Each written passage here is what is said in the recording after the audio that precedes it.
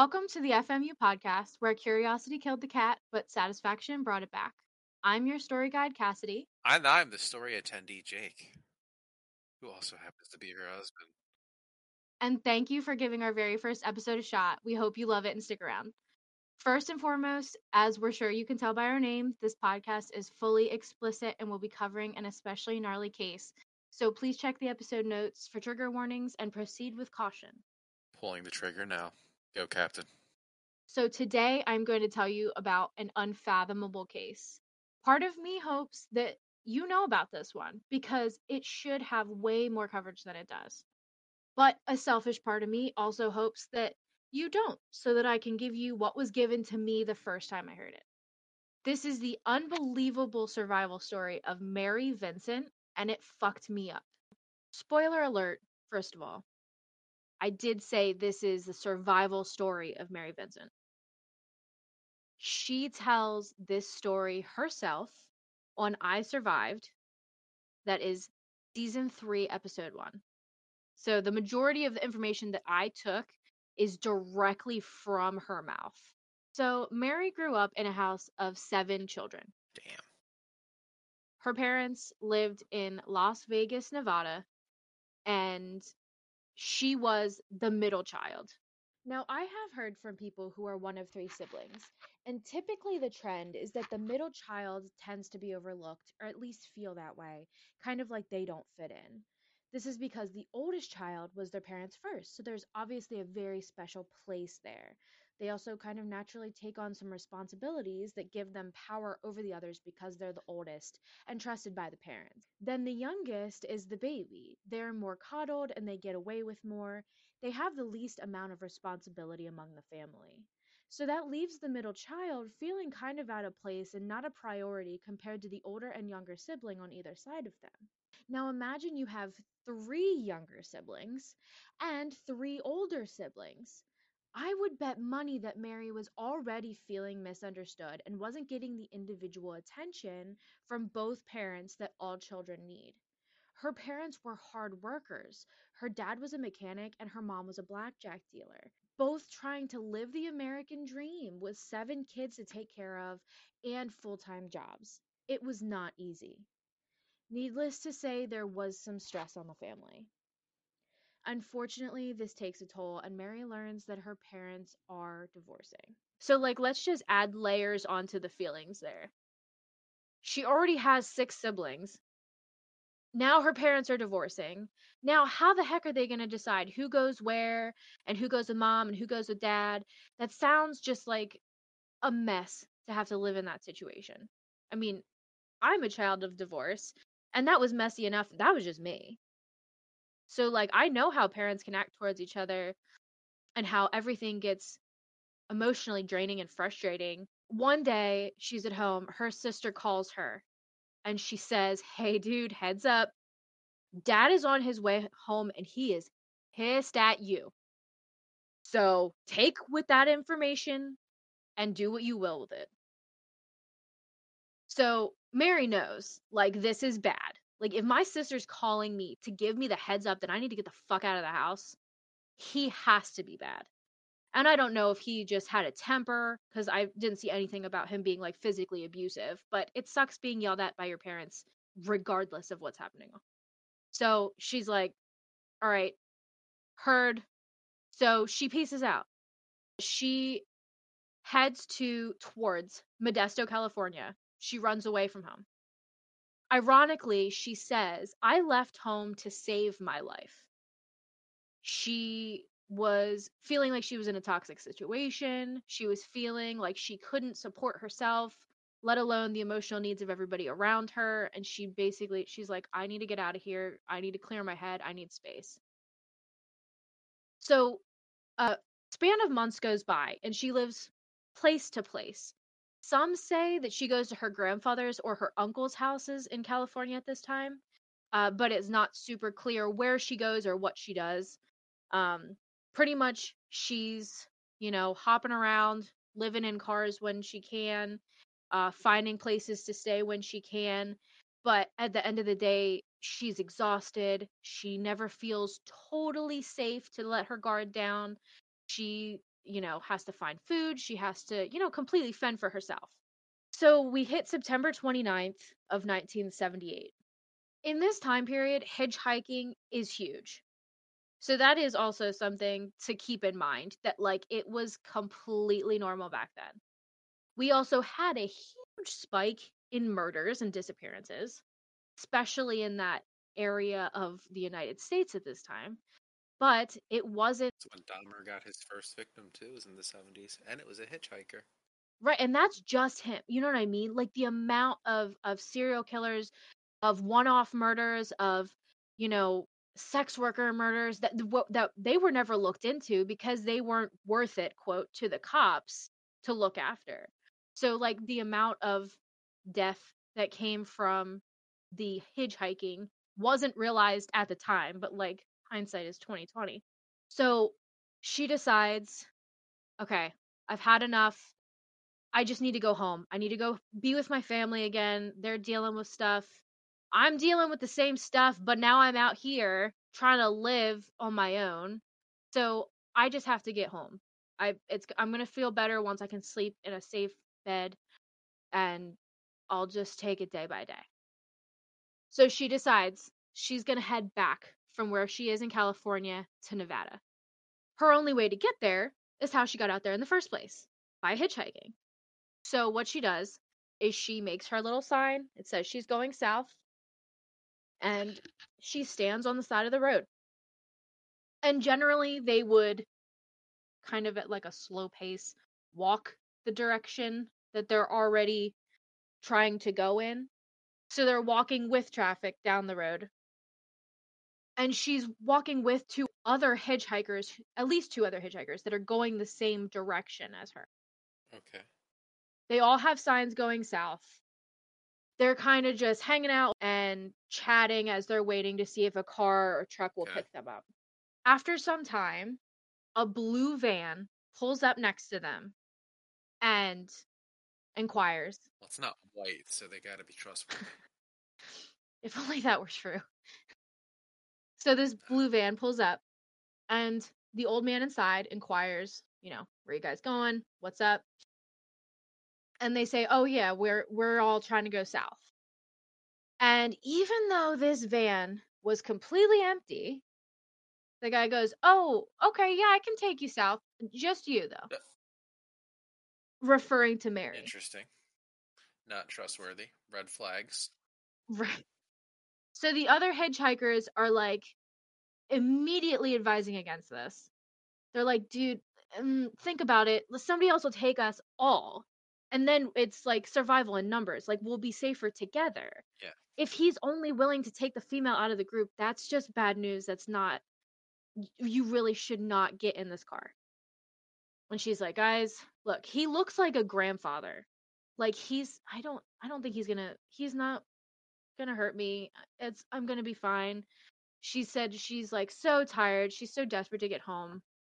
She just takes the risk and she gets in the van. She herself says, I could not live another day out alone.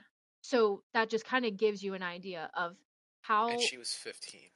And she's 15. That's every time I go through the story. I keep coming back to that one point. When I was 15, like, I can't even imagine being in this situation and trying to make a good decision. Like, you should see some of my freaking AIM screen names. Like, I couldn't make decisions like this at 15. It's just not, it wasn't possible. So she weighs her options. She's like, you know what? I can't, like, I have to get home, or like, I'm just gonna fall over. I gotta risk it. Thanks, guys. Good luck getting south, whatever. And she really believes it. She's like, this guy looks like my grandpa. Like, he's not gonna do anything. I don't. I'll just keep my guard up a little bit. I don't have to be totally worried about him. So this man is Lawrence, or Larry Singleton. We do not like Lawrence Singleton. Heads up. So as they start driving, she dozes off. She's she's exhausted. She also, let's talk about the fact that she's in California. It's hot as hell. So like she's standing out all day in the freaking heat. Of course she's gonna fall asleep as soon as she gets in a comfy, cool Yeah, van. of course. It makes sense. So Because she's out in Vegas, right? she's headed back to Vegas. At this point, she's in like near Modesto, California. It's pre-global warming. It's probably not that hot. So she dozes off, and at some point, a few hours later, she wakes up and she sees the signs, and the signs are not going south. So immediately, she's like, excuse me, sir. That's not okay. We're going south. These signs, you are not taking me south right now. What's going on?" And in a couple accounts, I saw that she even had like a ruler or like a pointy stick that she found in the bottom of his van, and she kind of pointed it at him like, defending herself because she's like, "Dude, you're making me nervous now." So she kind of like holds it out to him, and he's like, "I'm sorry. I'm so sorry. I'm an honest man and I made an honest mistake. I apologize." He turns the van around and he starts heading south again. So she's like, "Okay, okay. You know what? People are allowed to make mistakes. It's okay. It's all right. Maybe he took a wrong turn because he is taking me, you know, with him. So maybe he wasn't originally going south. Maybe he's just being a good guy. I don't know." So they're going in the correct direction again, which is a positive. Mary can breathe again. She's relaxing. And he, at one point, a few hours later, he says, "I have to use the bathroom." So he pulls his van over into like what seems like kind of just on the side of like a dusty road, as I was picturing it, kind of like a deserty like road. Um, a part that's not super popular. There aren't cars driving by this area or anything. So he gets out of the van to go relieve himself. And then she thinks he could just be going out to take a piss. But I'm not feeling comfy about this. So she looks down and she sees her shoes untied at this point. And she's like, "Okay, if worst comes to worst, I need to be able Okay. to outrun this guy. I know I can outrun this guy. He's old. I can outrun him, but I can't if my shoes untied. I'm gonna eat it." So while he is around the other side of the van going to the bathroom, she quick gets out of the van and she stands next to it and she's tying her shoe quick. As she's leaned down and she's tying her shoe, all of a sudden, she blacks out. She got knocked the fuck out. She blacks out because Larry hits her over the back of the head with a sledgehammer. That'll do it.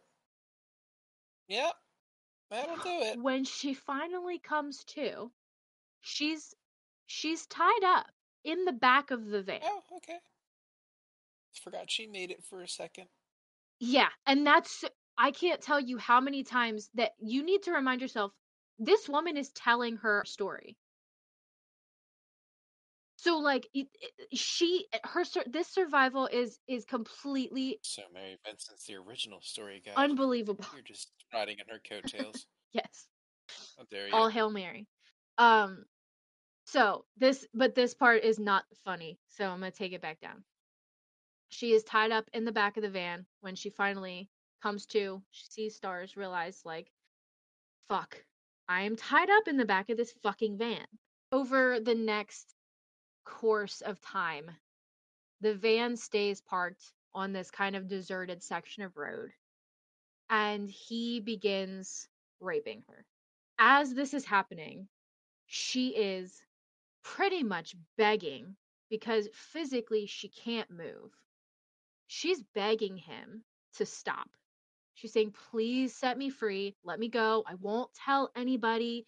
Like, just let me live. Let me get out of here." And the whole time this is happening, he's completely silent. He's just doing what he's doing. He's completely ignoring her. This happens over and over again. She recalls at least 6 different times. So then, as she's laying in the back of this van, she's still tied up. She's completely nude. Jesus. She's bleeding. Just let's remember she was hit over the head with a sledgehammer. So she's at least bleeding from her head. Probably has a skull fracture, so she's gonna bleed a good bit. And if he's physically hurting her on other parts of her body, she's bleeding, she's sore, there's just, you wonder how this could get worse. Let me tell you. So he falls asleep until the next morning. And over the evening, she can't escape again because she's tied up. And she says it is the worst feeling that she's ever felt. And she was just thinking like, please God, just kill me now. She wanted to die. She's just she doesn't know how this could possibly get any worse. She doesn't know how she's going to survive this. So she's just like, take me out, let me go, it'll be easier if I don't make it through this situation. So when he wakes up, he does something completely different than what she expects him to do. At this point, they're off of Interstate 5 in the Del Puerto Canyon. He pulls her out of the van, again, completely naked, already bleeding. Again, she's begging. I want to be set free. Please set me free. Please, I won't tell anybody. Just let me go, and you'll never see me or hear from me again. And that'll just be what it is. And I did make an assumption here that he untied her restraints because of the next part, but it is unclear exactly how she was tied up, whether it was only her arms, her wrists, or it was her wrists and her feet. But at this point, he pulls her out of the van. She's standing. So I assume that at least her feet were untied. Now, he says, you want to be set free? I'll set you free. Yeah. And he reaches into the van and he pulls out a hatchet. Ah, okay. As they're as they're standing there on what is pretty much like a ledge of a cliff, 30-foot cliff, he grabs her left arm and takes a swing at it.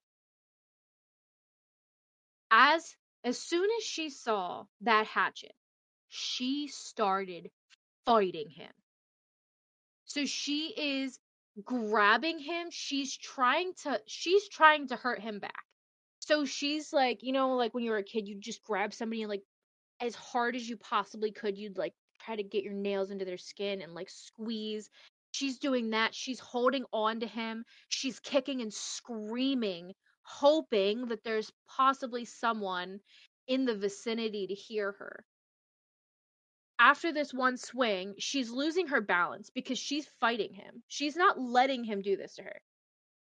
She's grabbing him as tight as she can, assuming that if we're super close to each other, he can't keep like loosely using his arm to like hit me with this hatchet because I'm holding him so tight to myself. Yeah. After after he hits her the initial time with the hatchet, he takes a second swing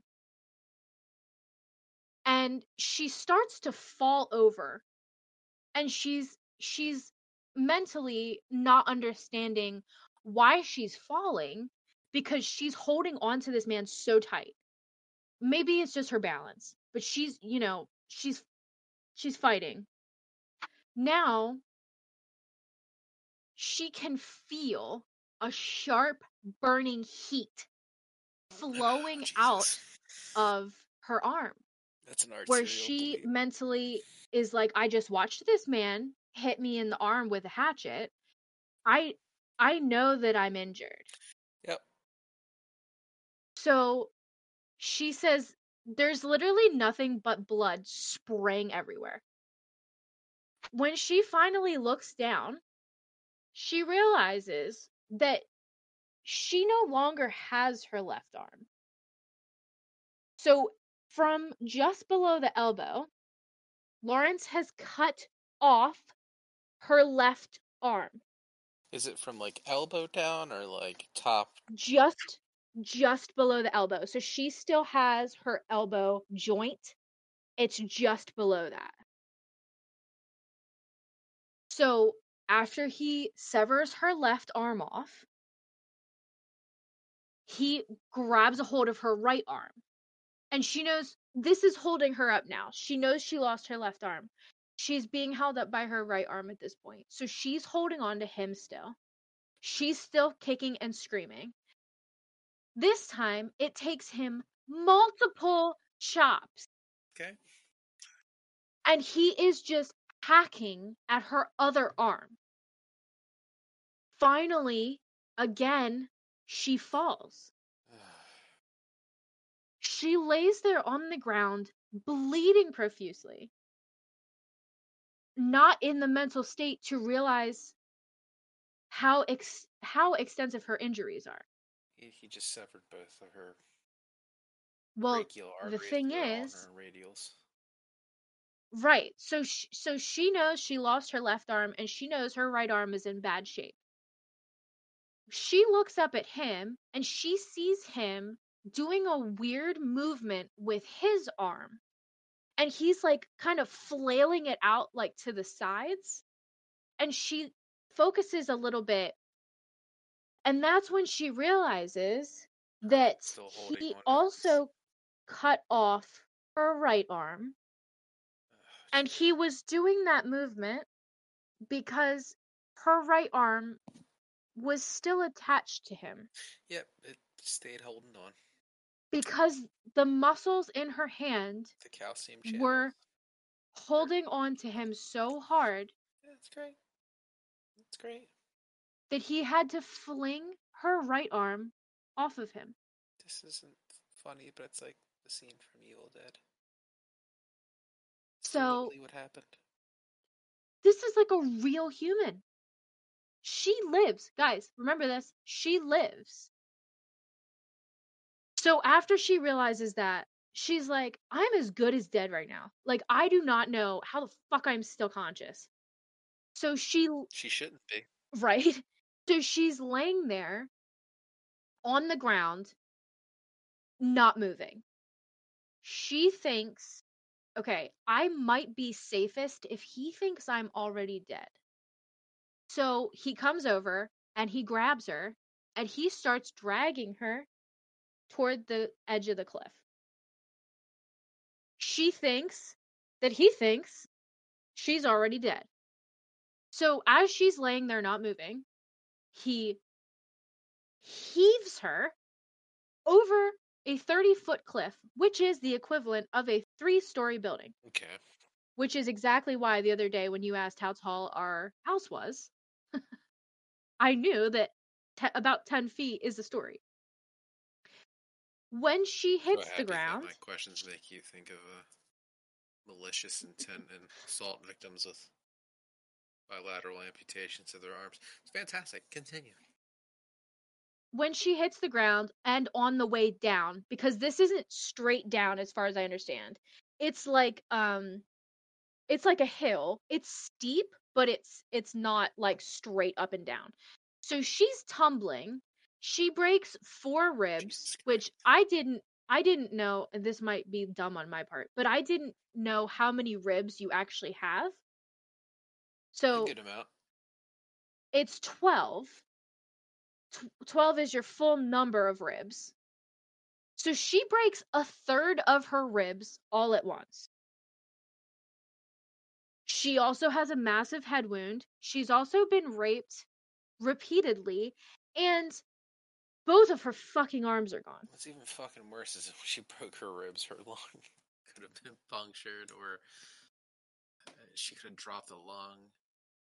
Oh god damn. Right, and that's something that they don't even mention that She could have dropped the lung later entirely, on. but at the same time, she's not gonna have enough fucking blood to. Okay, continue.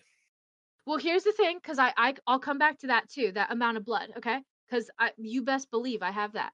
So she's laying at the bottom of this culvert, and she doesn't know if he drove off or if he's standing up there watching her and waiting to see if she moves. So she knows again her best. She it seems like she's going back and forth between, God, just fucking just take me. Like what She's in like the going hell from is self happening? preservation to just fuck it. Yes. Yes, so she's completely giving up. She's, God, just take me out now. I just want to die. I can't handle this anymore. To the other extreme that it's like such such wherewithal to think about some of the things that she considers in this process where she is saying, okay, I am in more pain than most people will experience in their entire lifetime put Yep. together. But I'm going to lay here and I'm going to pretend to be dead so that that man up there walks away and I can decide what I do next. So that's what she does. She's laying at the bottom of the culvert. She's actively bleeding to death. She has at least three different open wounds to like the elements. That doesn't include any other external or internal injuries she might have had just from all of the shit that has happened to her in the last 24 hours. At this point, she says she gets so sleepy and so cold. And she's laying there and she's like, did he leave?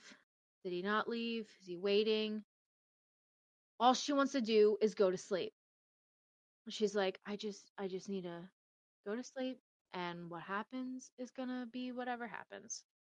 Yep. And at this point, she said she hears a voice in her head saying, you can't go to sleep. If you go to sleep, he's gonna do this to somebody else.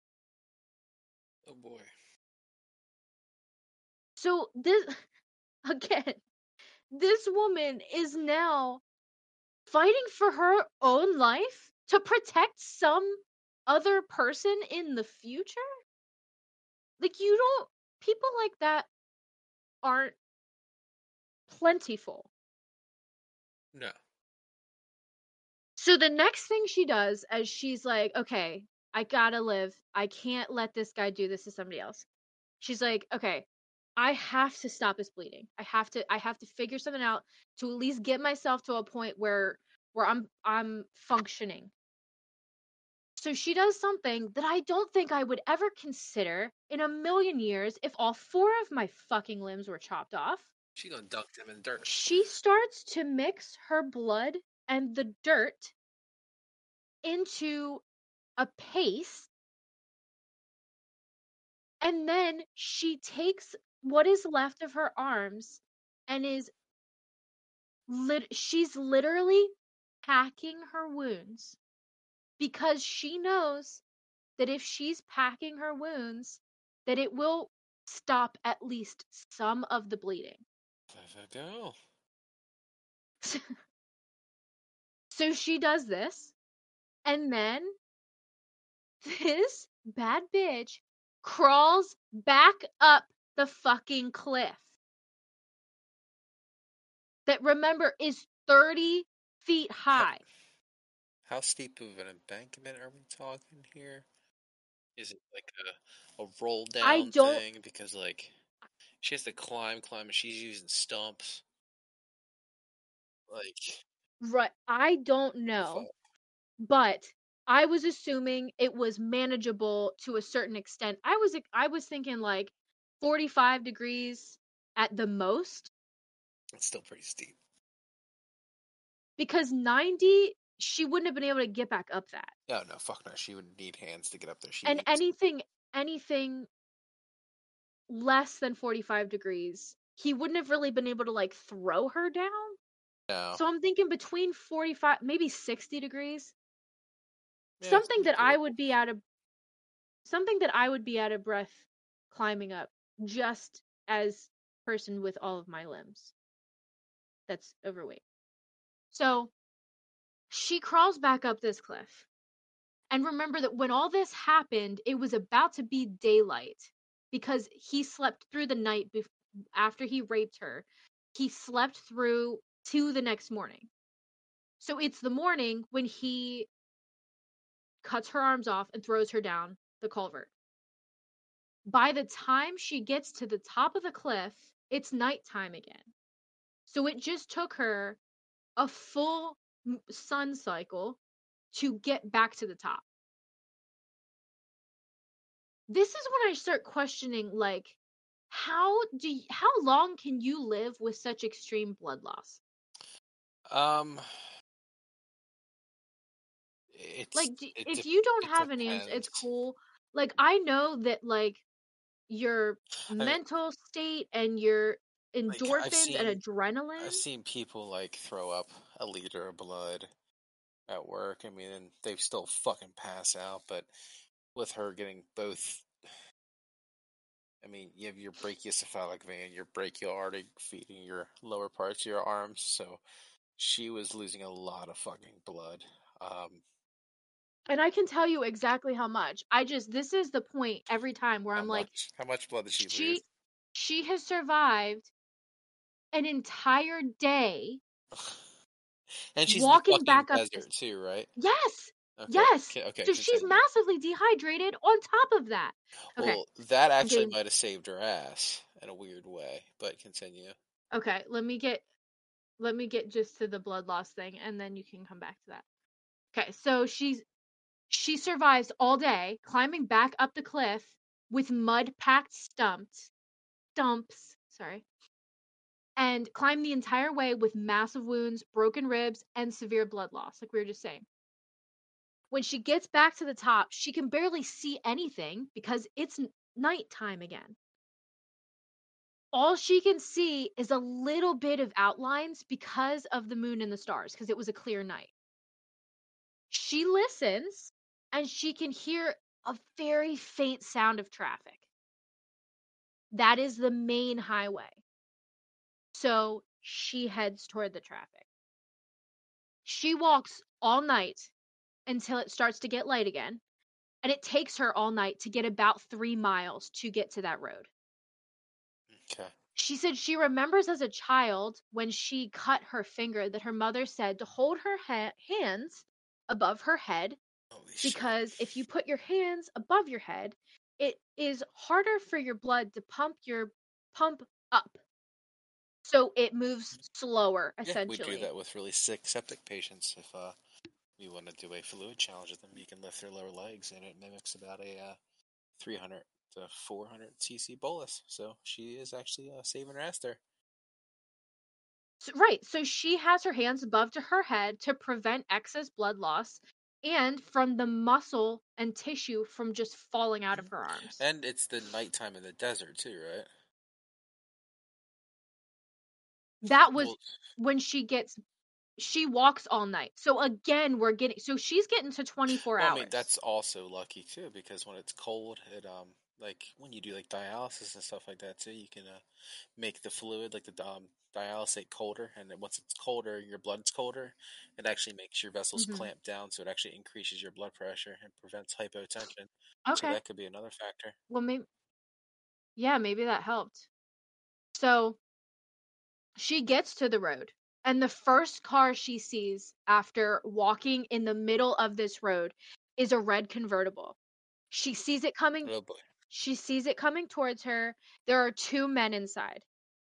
As she's walking toward the vehicle, she screams for help, and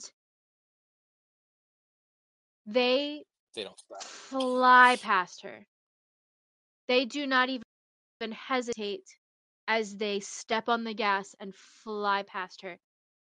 She says that she looks like something from a Fright Night movie, which Oh yeah, I I can't believe it. disagree with because She's probably still naked too, she is right? still naked. She is still Okay. covered in more blood than I can imagine and dirt. She's physically scraped up everywhere. Let's like think about the fact that her hair is probably so matted with blood and sweat and dirt. She I can't imagine she does not actually look terrifying.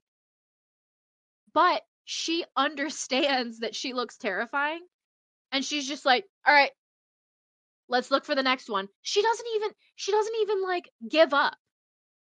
She's not like, I'm fucked. She's just, all right, another car's gonna come. I gotta keep going. So they fucking take off past her, and I would love to hear from these people. Did they ever come Like, forward or I'm no? sure that they have passed away at Oh, this point. gosh. I didn't hear anything about that, but and I'm sure they have passed away at this point. But I would love to hear from them. Like, what did, from your point of view, like, no judgment for leaving her, but I mean, we wouldn't have. Because as she keeps walking down the middle of the road, a couple who are on their Oh, honeymoon God. and got lost, they take a wrong They turn. saved this girl's life. They see her, and those MVPs stop and they pick her It's us ass in up. another life. That's literally us. So they get her into the car, wrap her up, and immediately are like, this is so past like manageable. We need to get her to the hospital yesterday. They're in this old ass truck and they're fucking moving. They finally get to a phone, like a phone booth or like a like a restaurant or something that has a phone in it, and they call paramedics. So the hospital sends the helicopter to medivac her out. Oh, yeah, she's a class 1 trauma or whatever the fuck, a level 1 trauma. When she gets into the helicopter and they can assess her situation, they realize she has lost half of the blood in her body. Now, Okay. for reference, because I also looked this up, the average human adult has 1.5 gallons of blood Hmm. in Yep. their body at any given time. Because she was a female and a teenager, it's most likely to be closer to about 1.2 gallons that she had. So She was, at this at this medically point, speaking, she was so fucking close to sanguinating. She's like a class 4 hemorrhage, to where once you get past once you get past 40% of like sanguination of your like blood supply and your circulating volume, it's your body's max compensatory mhm, limits are reached, and mhm, you were the luckiest motherfucker to make it if you make it. yeah. And just because I'm a visual person, half of 1.2 gallons is at least a full 2-liter bottle of blood. Yep. So, like that Coke bottle, that 2-liter you got in the white person fridge in the garage,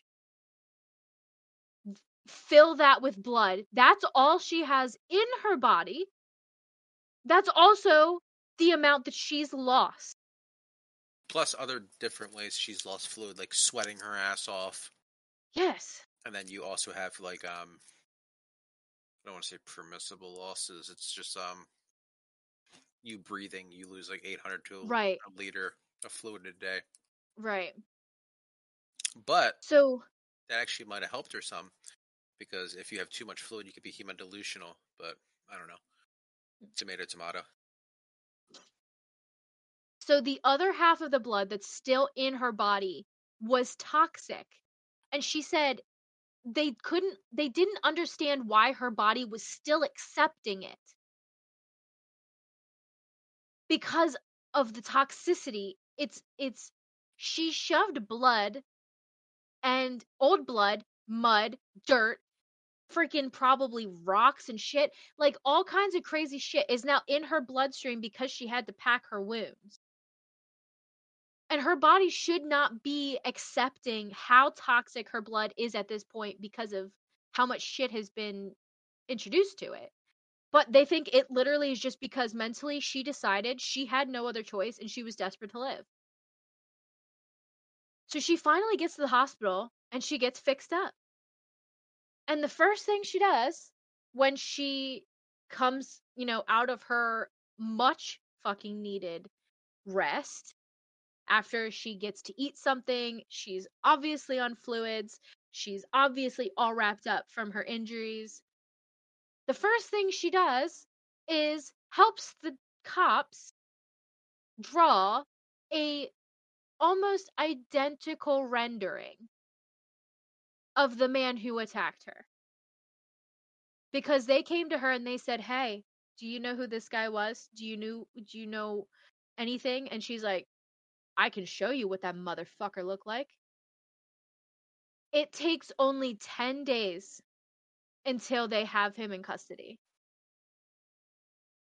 because her drawing was so clear. She wasn't drawing it herself. She was working with a sketch artist.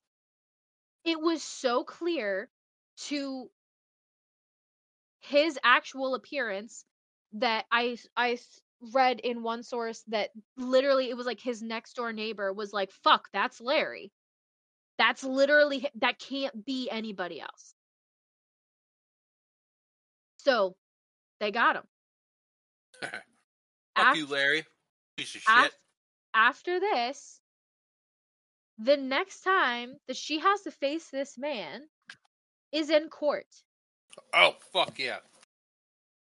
This let's again, she's 15 years old. This badass decides she's gonna testify against him. She is fucking terrified to be in the same room as this man after what he just did to her. There have been dozens of cases where either like some part of the, party has been attacked with secret knives or people are sneaking in and having guns, planting things. I mean, again, this was in 1978, so it's like they didn't have our bomb sniffing dogs and our processes that we do now. She's terrified for her life that he's going to hurt her again in front of everyone. She said when she has to get onto the witness stand, he's literally just feet away from her. And she's terrified. When it's his turn to tell them what happened,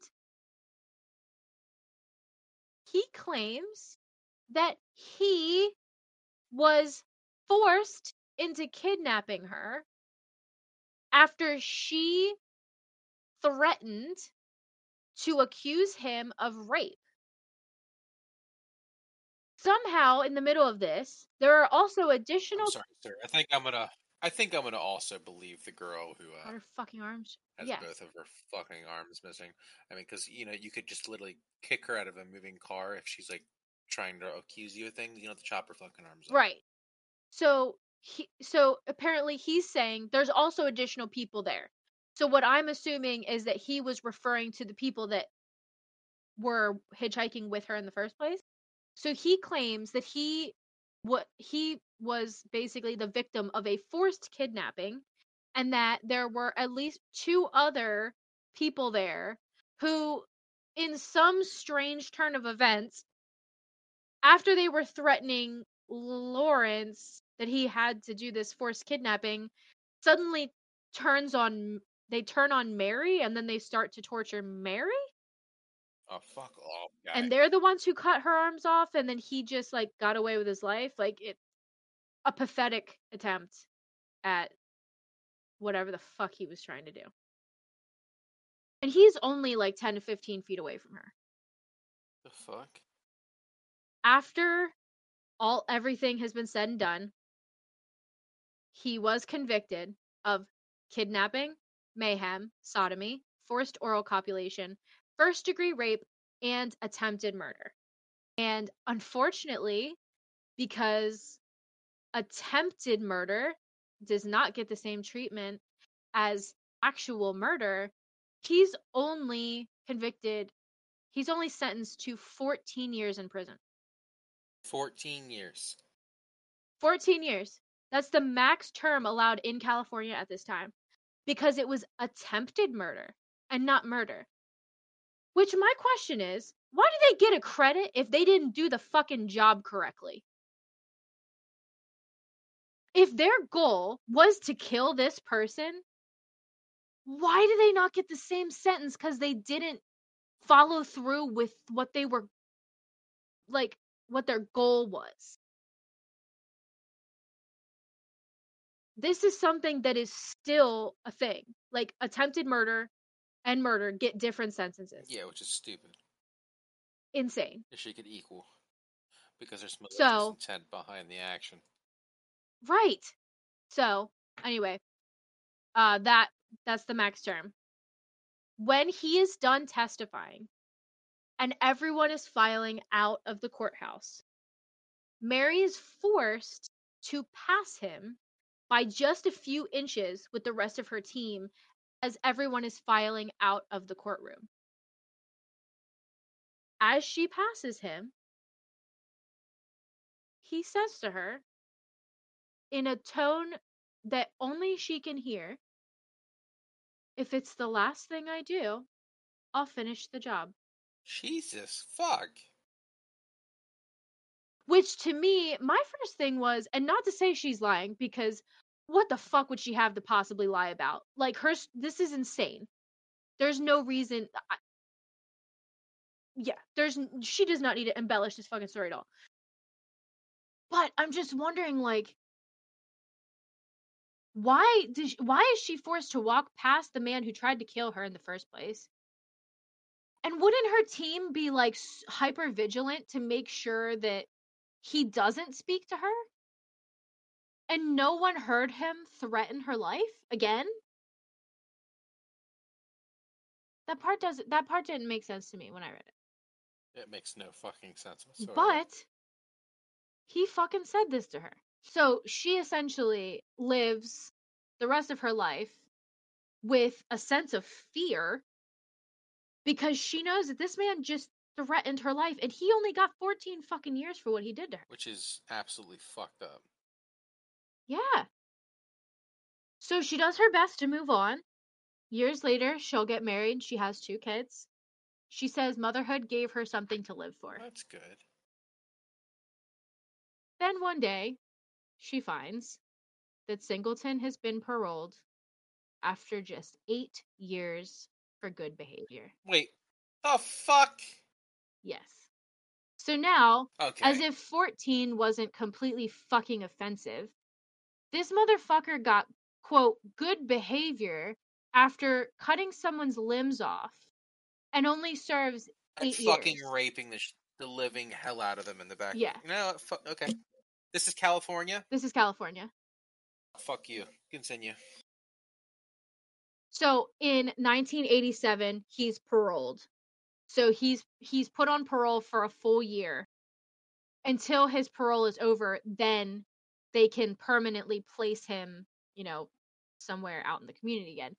But during his parole period, there are absolutely no towns anywhere close by that will allow him to live in their community. So he has to live in a trailer on the grounds of San Quentin prison until his parole is through. So, like, people know about him. People are like, this is not acceptable. This motherfucker's not living in my community. It's not happening. Because he's obviously a threat to society. This All is right, so at least crazy. the people of California understood, like, hey, he's a fucking piece of Yes. shit. Okay, I take So back, I towns in rescind my California. last statement. The judicial system of California, Right, right, fuck right, you. right. Yes. Towns Okay, no, the I'm towns good. in California for literally miles and miles around the Bay Area protested with hundreds of active protesters rejecting his permanent residence to be applied to their towns. Anytime he had to be moved, he was put in a bulletproof vest and he had armed guards transporting him place to place because there was such a high risk of him getting attacked by a protester. Not that protesters not that protesters are inherently violent, but because when somebody does something so horrible, there are obviously going to be people out there that want vigilante justice. So they literally had to protect this man, which feels so fucked up, Yeah. so that he could get another chance at life. So after his release, he finally has to return to his hometown in Florida because California wants nothing to do with him. Good. So he moves back to Florida. And during this time, Mary Vincent is the first to support a new legislation that basically prevents the early release of offenders who've committed a crime in which torture was used. Yeah, something that heinous should not be allowed to go on. Right. And like when I saw the word torture, I was like, torture? Because torture to me, I automatically thought like that meant like when you injure somebody so that you get information out of them. Yeah. So I looked it up, and the according to Department of Justice.gov, torture is defined as an aggravated and deliberate form of cruel, inhuman, or degrading treatment or punishment. And there is a trend, I suppose the word would be, of men picking up female hitchhikers or sex workers and, you know, torturing, raping, killing them as a form of quote punishment because they just don't agree with their lifestyle and they believe that they're so far beneath them that like it's God's will to take it into their own hands to quote like get rid of the problem. I wouldn't be surprised if he saw that as, I mean, he's a pedophile. She's 15, first of all. But I wouldn't be surprised if he also thought, look at this disgusting, like, you know, girl, how stupid is she for hitchhiking? Somebody could hurt her. And then they get this weird thought in their minds that I'll teach them a lesson. Who's fucking who gave you that responsibility? Who told you you're allowed to do that? His early release also began what would be called the Singleton Bill, and the Singleton Bill allowed the 14-year max sentence to be increased to 25 to life under this specific legislation. So Good. essentially after this happened with him, California's like, "Oh fuck. Yeah, no. We fucked up. We got to make that more." So they immediately kind of like, okay, this situation was bad enough that he absolutely should have got more than 14 years. He actually absolutely should not have been able to be up for parole, which I don't understand parole for such violent offenders. Now, coming back to Mary, he's out. He's free. And he made a promise to finish the job. Oh, jeez. Okay. So Mary is literally haunted by this threat. She's constantly moving her family in a blind panic because she never knows when he's going to find her.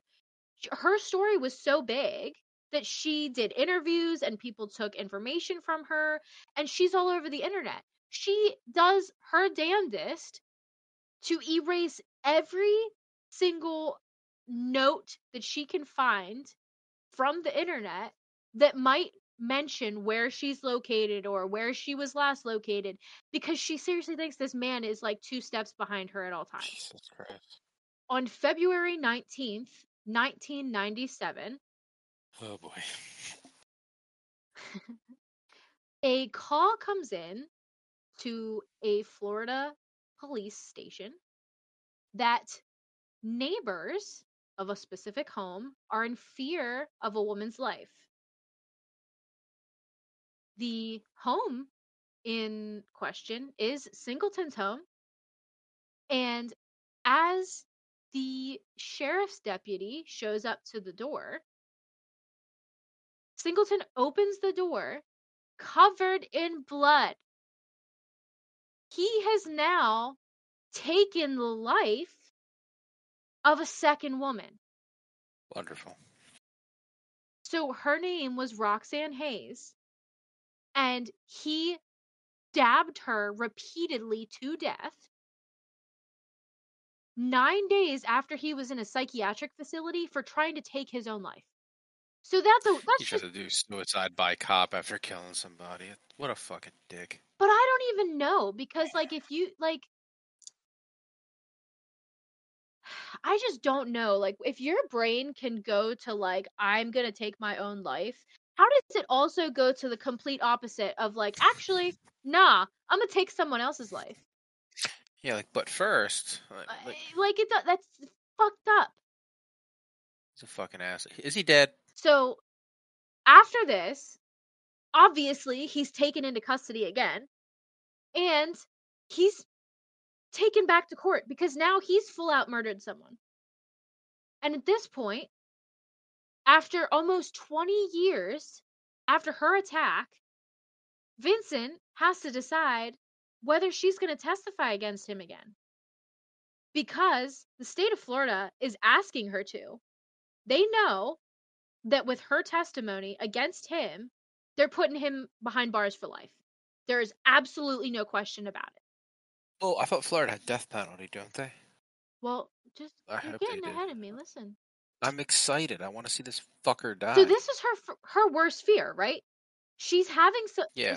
someone else has been injured and murdered by this man that she literally did everything in her power, emotionally, physically, mentally, to prevent from happening. So, against her own kind of selfish thoughts of fear and having to literally face him again, she pushes herself to testify. So, she literally testifies against him a second time. Jesus The Christ. state of Florida flies her down there to testify against him. And when she's on the stand, she doesn't allow anybody to even question that this man is the one who did all of the like violent unforgivable things to her in the first Yeah. place. As she looks at him and she points her um prosthetic hooks directly at him and refers to him only as my attacker, so that absolutely no one in that room can misunderstand that this is the man that almost killed her. Yeah. Jesus Christ. Long story short, he was sentenced to death. Perfect. Fucking bitch. Unfortunately, Oh, he dies before death penalty. he dies of cancer in 2001 at 74 years Eh. old. What kind of cancer? I don't know. Hopefully it was pancreatic. That's the worst one. Well, yeah. And Mary wasn't necessarily relieved herself. She felt like she was robbed of the opportunity to understand such a dark soul, she called him. And she didn't get, she didn't get the satisfaction of someone else taking his life. He his body ended up just fighting against him and killing him.